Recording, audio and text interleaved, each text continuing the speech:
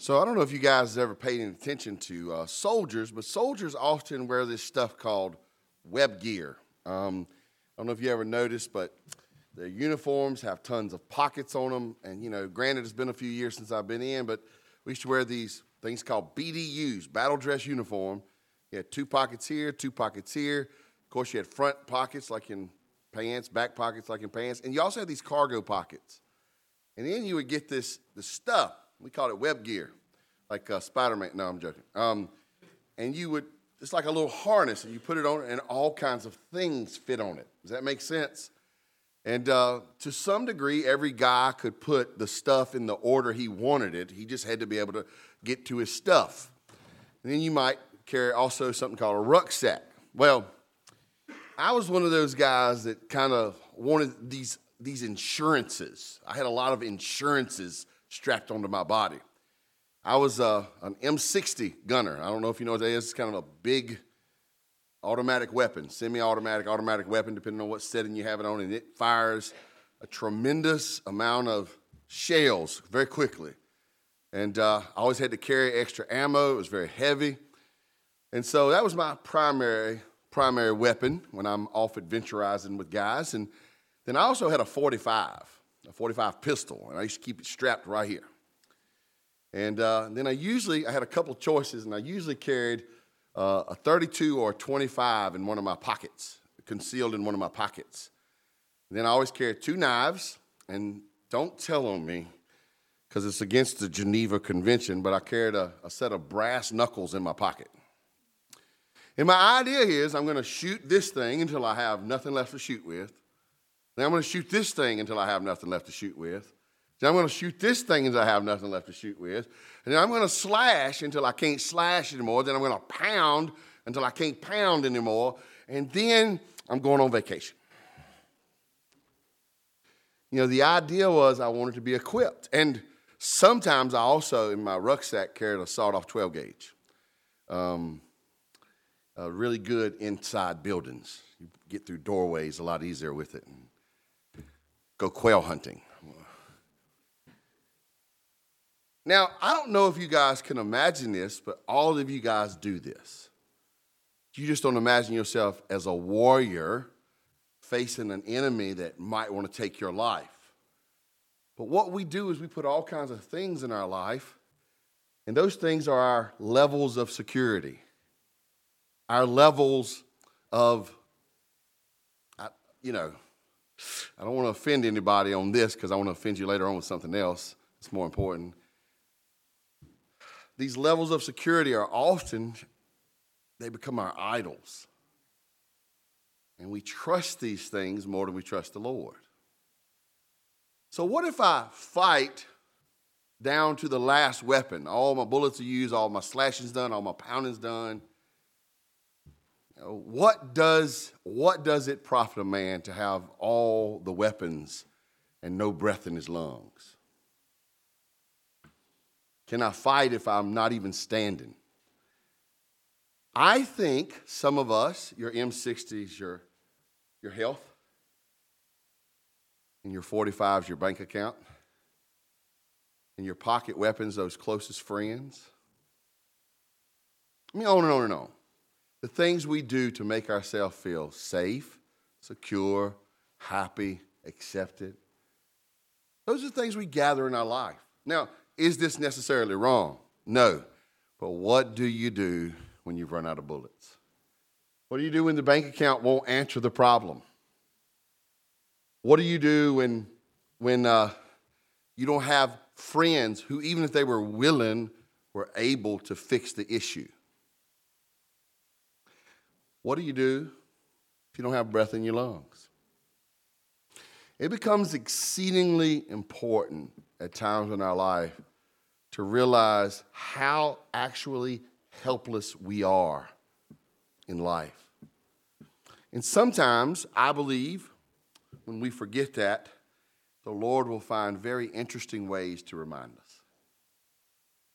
That's a story we have tonight. We got a boat. Not only do we have a boat, but there are several skilled seamen aboard. Yeah, but what about the storm? We've dealt with storms. Okay, what about somebody comes walking out on the water to you in the middle of a storm? Okay, problem. What do we do now?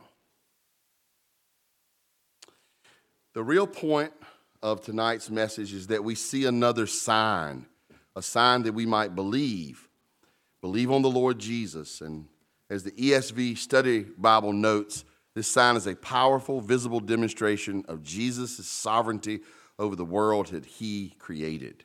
It's an important point. But what I see also is some people who don't quite know what all they don't have, nor do they exactly know who has them. And what he is doing is revealing their need and his provision.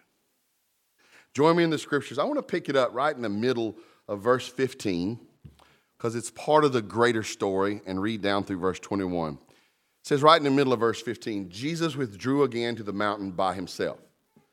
When evening came, his disciples went down to the sea, got into a boat, and started across the sea to Capernaum. It was now dark, and Jesus had not yet come to them. The sea became rough because a strong wind was blowing. When they had rowed about 3 or 4 miles, they saw Jesus walking on the sea and coming near the boat. And they were what, church? And guess what? You would have been too, amen? I'm a little scared now. Verse 20. But he said to them, "It is I. Do not be afraid." Then they were glad to take him into the boat. And immediately the boat was at the land to which they were going. Now, I hope you got a bulletin, because in the bulletin, I left you a prize. Here's a prize.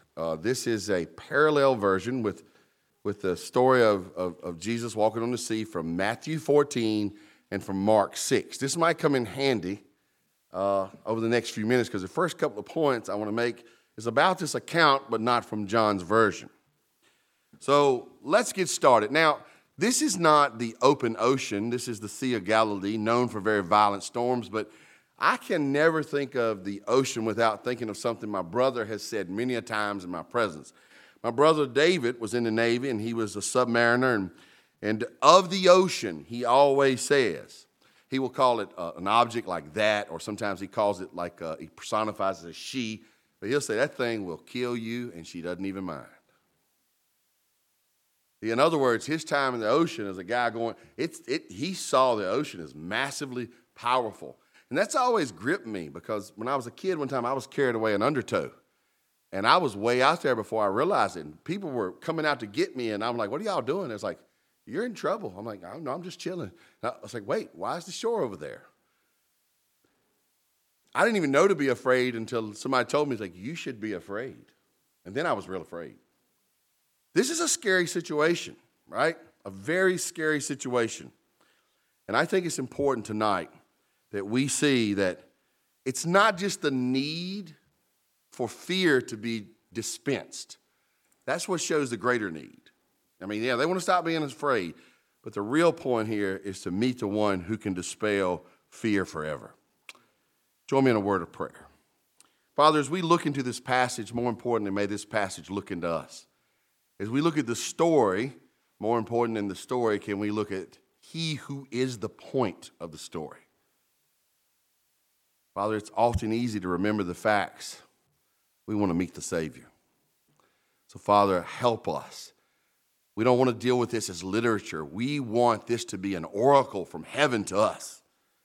And to get that, you're going to have to deliver it to us and not just me preach or teach on it. So help us now, God. In Jesus I pray. Amen and amen. My first point actually comes from something we see in Mark 6 and Matthew 14, if you have your little thing. And it's this: Jesus does not allow his hand to be forced, but he does force the hand of his followers. Now, what's going on here? John 6:15 tells you the answer. What's going on is, perceiving they were about to come and take him by force. Perceiving they were about to come take him by force, Jesus goes off by himself. Isn't that interesting? This isn't the first time this has happened. It won't be the last. But what they want to do, and what we know from the whole Bible story, is they want to take him and crown him king. Casey told us last week that this could have been as many as 15,000 people. Some people, Casey, even say that it might have been as much as 25,000. I tend toward the 8,000 to 10,000 mark. Having went to the Dean Dome yesterday and seeing all those folks in one spot, and I don't know how many was there, but it was a lot, more than I could count or more than I want to count. And then when we came out of the place, it was like being in a herd of cattle. You know, you couldn't even move. You're just doing like this. And I actually started mooing at one point, and thank God somebody started bawling beside me because they got my joke, you know. I knew I was teaching on this passage, and I was like, yeah, what would it be like if some movement happened with thousands of people and they grabbed a hold of you? I was like, wow, I came to the Dean Dome at the right time to see this Bible story. Wrong time to see a Virginia game, but the right time to see this Bible story, right? So these people were about to seize him, and this is what he does. And you got to look on your little parallel thing. In Matthew 14 and Mark 6, it tells us what he told his followers to do. He said, now I want you to notice it. He says he made his disciples get into a boat. Thousands of people want to force his hand. Jesus goes, no, you're not going to do that. But he forces the hand of his followers. That's an important thing to note in this passage. And it's actually a very important thing to note in our own lives. How much of our life do we spend trying to force the hand of Jesus? Well, maybe y'all don't. Y'all are all the good Christians. I'm the bad Christian type. I'm always telling him what I want him to do, what I think he should do. You know, like, what does God do every day until I wake up and start giving him advice? You know, he said, man, oh, Tim's up. We'll know what to do now. You know, and I start telling him how I think my day ought to go. You guys know it doesn't work like that. I get up and try that stuff, and God starts giggling. He says, Tim thinks everything's going to go smooth today.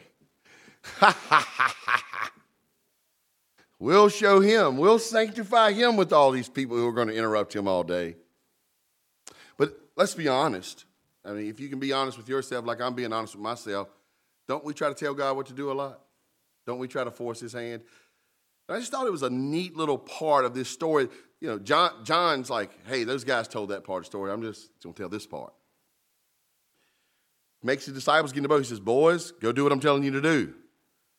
And that's what Matthew 14:22 tells us. Immediately, he made the disciples get into the boat. And you can look at it in the Greek. He made the disciples get into the boat. Sort of tough language, isn't it?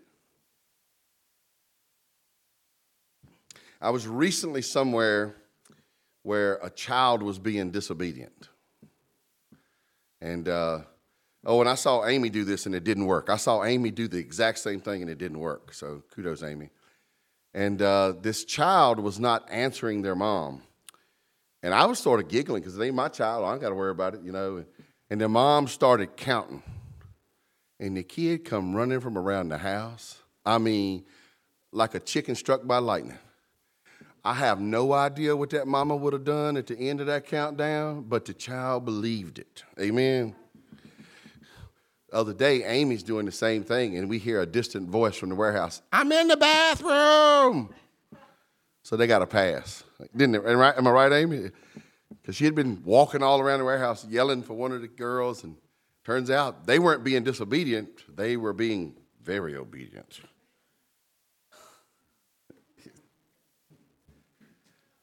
What does this mean?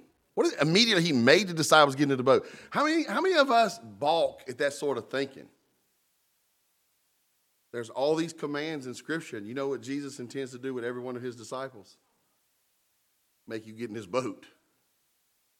No, I don't mean get in this boat, but get in his boat, to follow him, to do what he says. That's an important part of this thing. Now, we're going to deal with bread. We've dealt with it a little bit. We're going to deal with bread later on. Go back into Exodus 14, 15, 16. Read how he trained them through manna.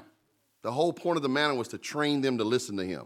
Oh, so you're starving. I'm going to drop bread from heaven, and I'm going to teach you how to listen to me through bread. You know what he's doing right now? He's teaching them to listen to him through a storm. Secondly, when Jesus sends his disciples away in a boat, he goes away by himself to pray. Now, here's the part where most preachers just start saying, be like Jesus. In the moment of your struggle, go away to pray. Now, is that a wrong answer? Is that a wrong answer? No, thank you, Casey. Everyone else is afraid to play along. You're exactly right. In a moment of struggle, is it wise to go away and pray? But is it just to go away and pray? I want you to mentally, we'll do it on the screen for you, I want you to mentally back up in the John narrative. Back up to John chapter 5, verse 19.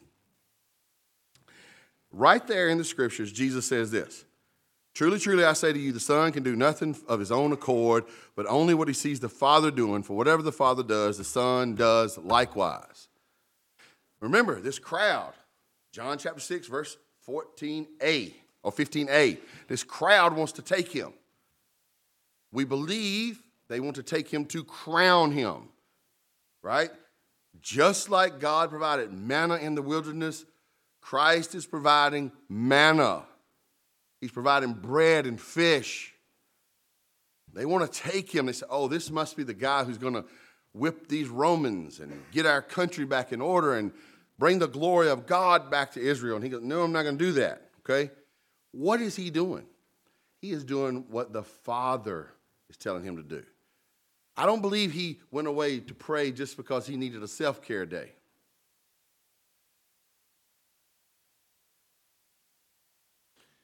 I believe he needed a soul directive instruction. Big difference in those two. Too many of us today go on these self-care days and we come out singing, I feel pretty, oh so pretty. I feel pretty and witty and nice. Treat yourself. When the real goal of coming away is to say, God, who would you have me be? What would you have me do? Am I focused on the things that you have for me? Have I fellowship with you? Am I being renewed by your Spirit? That's a big difference. In Jesus' case, don't forget, he's fully God, fully man. I have to believe the Bible. The Bible says he was tested in all ways and did not sin. Do you think he might have been tempted to say, I'm going to lead this band of people? I believe he could have been tempted. How important it was that he make sure that whatever the Father does, the Son does likewise. When Jesus sends his disciples away in a boat, he goes by himself to pray. How important it is that the people of God be led by the directives of God and not by the foolishness of the world. Too many of us in America, and likely there are some in our midst who think just because everybody's doing it, it's okay. There's some theology here about not being carried away by the crowd. Thirdly, and to our passage very pointedly, God often tests and teaches his children through struggle and need. That is a tough thing for many believers to take in and receive. Amen? It's tough. God never does evil. God doesn't tempt us to sin, but God will try us. God will test us.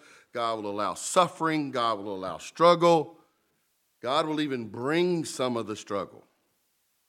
Who told him to get in this boat? Come on, who told him to get in the boat? Who's in charge of the weather? Who created this trial? Holy guacamole Batman. Now, if these were good Southern American Christians, what would the prayer meeting sound like right now? Lord, please stop this storm. Lord, please get me out this boat. Lord, please get me on dry land. Isn't our first impulse say, get me out of the trouble, make it easy, make it stop? Who was saying, could somebody get Jesus to walk on water, scare me to death, and then relieve my fears? That's my prayer request from now on. No matter what's happening, Jesus, if you could just scare me real bad and then show up right after that.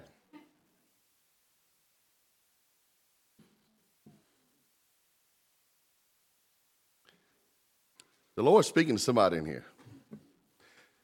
I think a lot of us, our first impulse in prayer is make it stop. I think our impulses needs to be like John the Revelator. Say, oh, the Lord is coming back soon. He goes, come on. Let me quote it biblically. Even so, come Lord Jesus. When Tim Bowes prays, it sounds like this. Come on. Amen. Lord, come on. Sarah's in the nursery. She and I were sort of having some hallelujah moments before the service. We were like, yes, we are both eagerly awaiting the coming of the Lord. Come on. Sometimes we got problems we don't want Jesus to show up at. Amen. Come on, talk to me, church.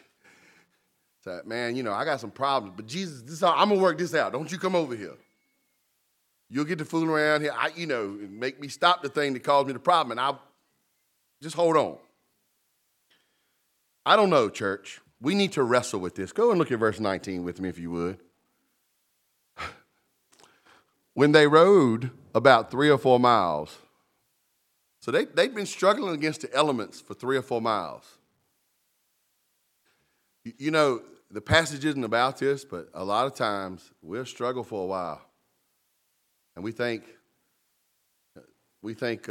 maybe God's not watching. Somebody's there tonight. Somebody's there in your life right now. Remember, God's not going to tempt you to sin. God's not going to do evil.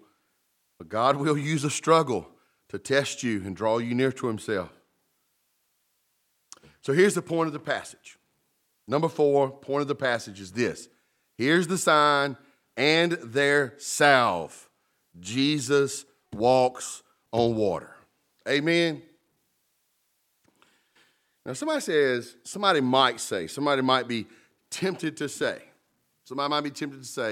this is hard to believe. Okay, cool.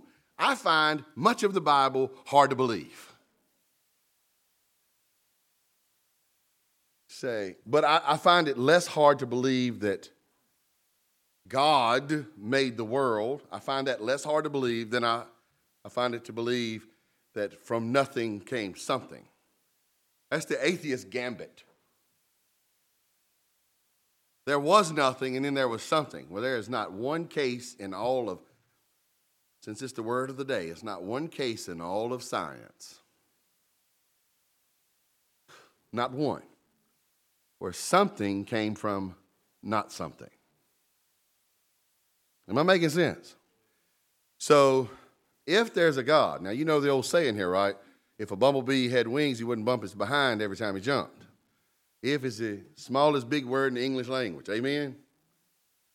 We hang so many things on if. If there's a God, and I believe there is, and if this God is powerful enough and knowing enough to make everything, somebody say amen, and I believe he is, then doesn't he, you would imagine, isn't he able to command everything he's created? Here's the rub. Now, I'm not going to do it.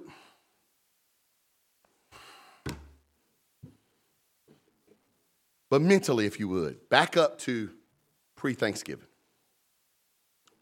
If you can mentally back up to pre-Thanksgiving, you'll lose 10 pounds because you'll lose all the food you ate Thanksgiving and Christmas. So can y'all go back there with me? Can you go back? If you go all the way back to John chapter number 5, Jesus had really ticked off the leaders there in Israel. And it tells us that, John chapter 5. It's not going to be on the screen because if I put it up there, Lord have mercy, I'm going to get to preaching on it. You know why he ticked them off? He ticked them off because of his claim at equality with God. You remember that? And this is what John chapter 5, verse 18 says. This was why the Jews were seeking all the more to kill him. Because not only was he breaking the Sabbath, they were mad about that, amen, but he was even calling God his own father, making himself equal with God. So why were they out to kill him? He's making himself equal with God. Now pause. I want y'all to hang right here. Hang in this story. Hang right here. I want you to think through something with me. What would it take for you to become so enraged that you would kill somebody? Now, other than when I'm in the pulpit, your boy stays strapped like a brand new knapsack. And if you do something to one of my girls, I'm going to be on you like smell on stink. You feel me? I have thought a great many times, what would it take for me to willingly wound someone? You jump on my girls, find out. I don't mean hurt their feelings. Oh my gosh, we need to get over that. You're going to live in this world, you're going to get your poor little feelings hurt every day. I'm talking about if somebody's trying to do bodily harm to them, and there's some things, I want to be gentle, there's something in this father's mind that are worse than dying. Anybody tracking with me? Will Tim get on you? You better, this is what they better be praying. They do something to my daughters, police, come on. Y'all better get here before he does. But I'm even then talking about a crime of passion. I think if it happens and I got time to think about it, I'm going to reason my way to trust God and the authorities. But in the moment, I might lose it. Any of you daddies tracking with me? It's an illustration. I'm not saying I'm right. I'm telling you a story. What would make a group of religious and national leaders start from this moment to plotting first-degree murder for months? His claim to equality with God. Y'all see how monumental that passage was? It was so far back we've forgotten, but we're being reminded. They began to seek, the Bible says to seek all the more. Like they were already saying, like, we need to kill him. And now they're just ramping it up, like fast. And all the way dead. Now, if you read, go back to John 5, and I'm not telling you to, because if you do, I'm going to get to preaching on it. At this point in the narrative in John chapter 5, verse 19 and following, Jesus has this opportunity to go, oh man, I didn't say that right. No, I'm not equal with God. I'm just trying to follow the Lord. My bad. He doesn't do that. He goes, no, yeah, full blown. I only do what the Father's telling me to do. Boom. And if you listen to me, you're going to heaven. And if you don't, you're going to hell. He doubles down. So when we get over here to this sign, he is just being exactly who he is. Let the church say amen. Here's the message. Him being who he is our relief. If he's not who he is, we have no relief. It's their salve. You know, I like alliterating. Just forgive me.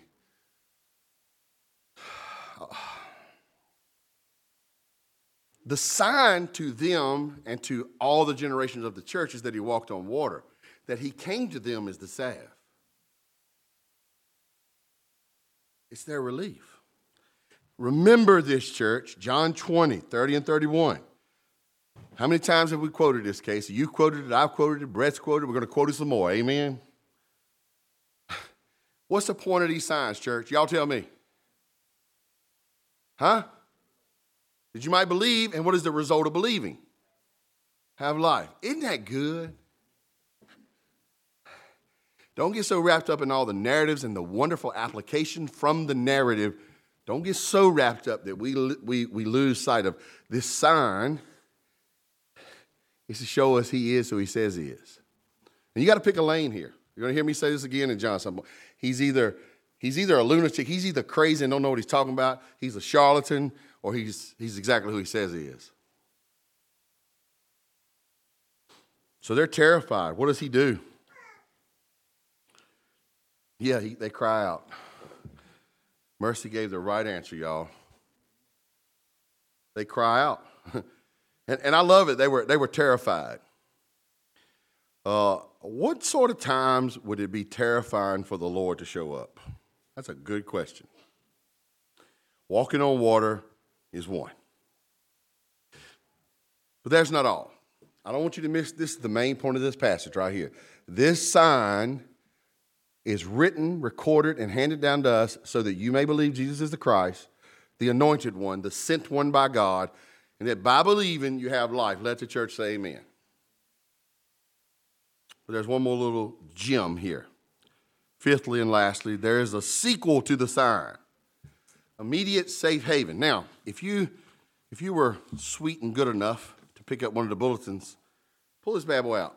Got it? Everybody got it handy? Turn it over to the back.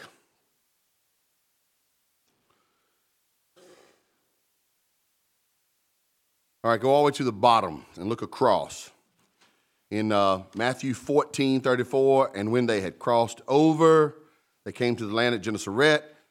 In Mark 6:34, and when they had crossed over, they came to the land of Gennesaret. Church, who notices the difference in John 6:21b? What's the difference? What you say, Clay? Immediately. See, I think it's a sub-miracle going on here. And not just that, it says, it tells us that the sea had chilled out too. You know, immediately the boat was at the land to which they were going. What? Where did he walk out to them? In the middle. He came in the boat, and where did they get? The destination. See, eternal life isn't a time or a place, it's a person. Safe haven isn't a time or a place, it's a person. Isn't that cool? That ought to light a little fire under our Christians behind, even if their wood's been wet. That's just good stuff. So, wherever or for whatever reason we're having fear, and there's all kinds of reasons to have fear. Sometimes fear is sinful. And sometimes it's all your warning lights going off. Like sometimes you ought to be scared and you ain't. When you ought to be scared and you're not, you know what we call that? Stupid. Say, preacher, that's a strong word. I know, I meant to use it. But there's sometimes we should not be afraid, and we are.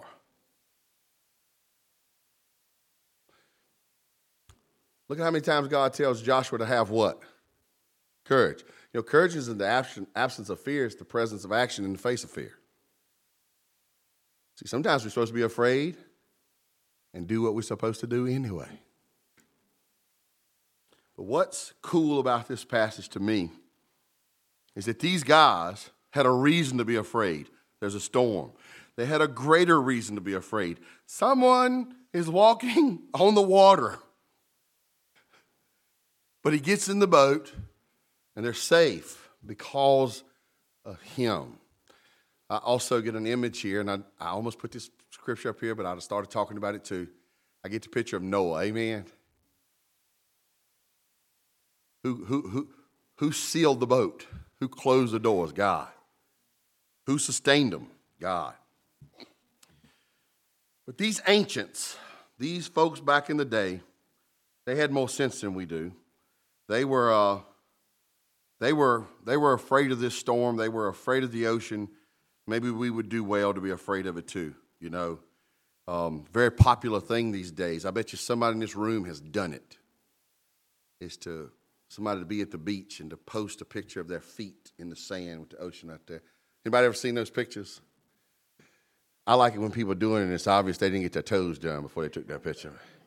And that lady could climb up a pine tree, break through the ball. And when I see them, this is no joke. I hear my brother David's voice. They're like that. I just love the ocean. It's so relaxing. And what I hear is that thing will kill you.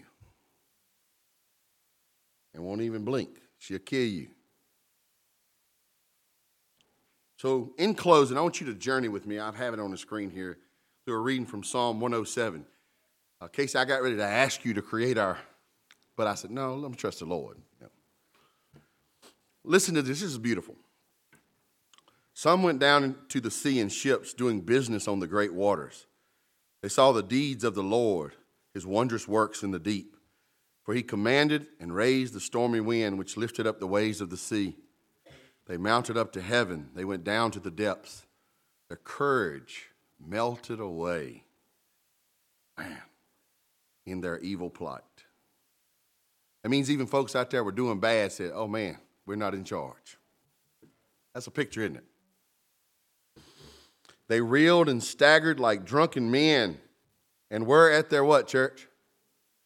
See, they were lost control. All the bullets were gone. All the slashers were gone. All the pounders were gone. The life breath was threatened. We have nothing to rely on. We can't control the sails, can't control the wind, can't control the sea, can't control the ship. Then they cried to the Lord in their trouble, and he delivered them from their distress. He made the storm be still, and the waves of the sea were hushed. And they were glad that the waters were quiet. And he brought them to their desired haven. Let them thank the Lord for his steadfast love, for his wondrous works to the children of men. Brothers and sisters, I will submit this to you. The greatest point of this passage is to show us he's exactly who he says he is, that we might believe and have life. But in so revealing this, he shows us sometimes he makes the storms so his children will come to a place of haven with him.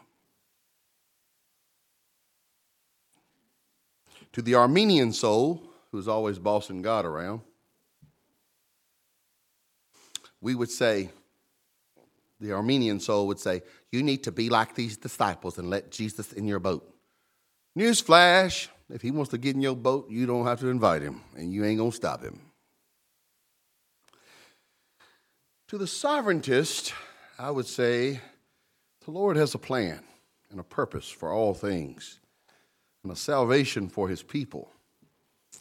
And when there's something plaguing us or we have lost our attention, he might just distress us, that he might bless us.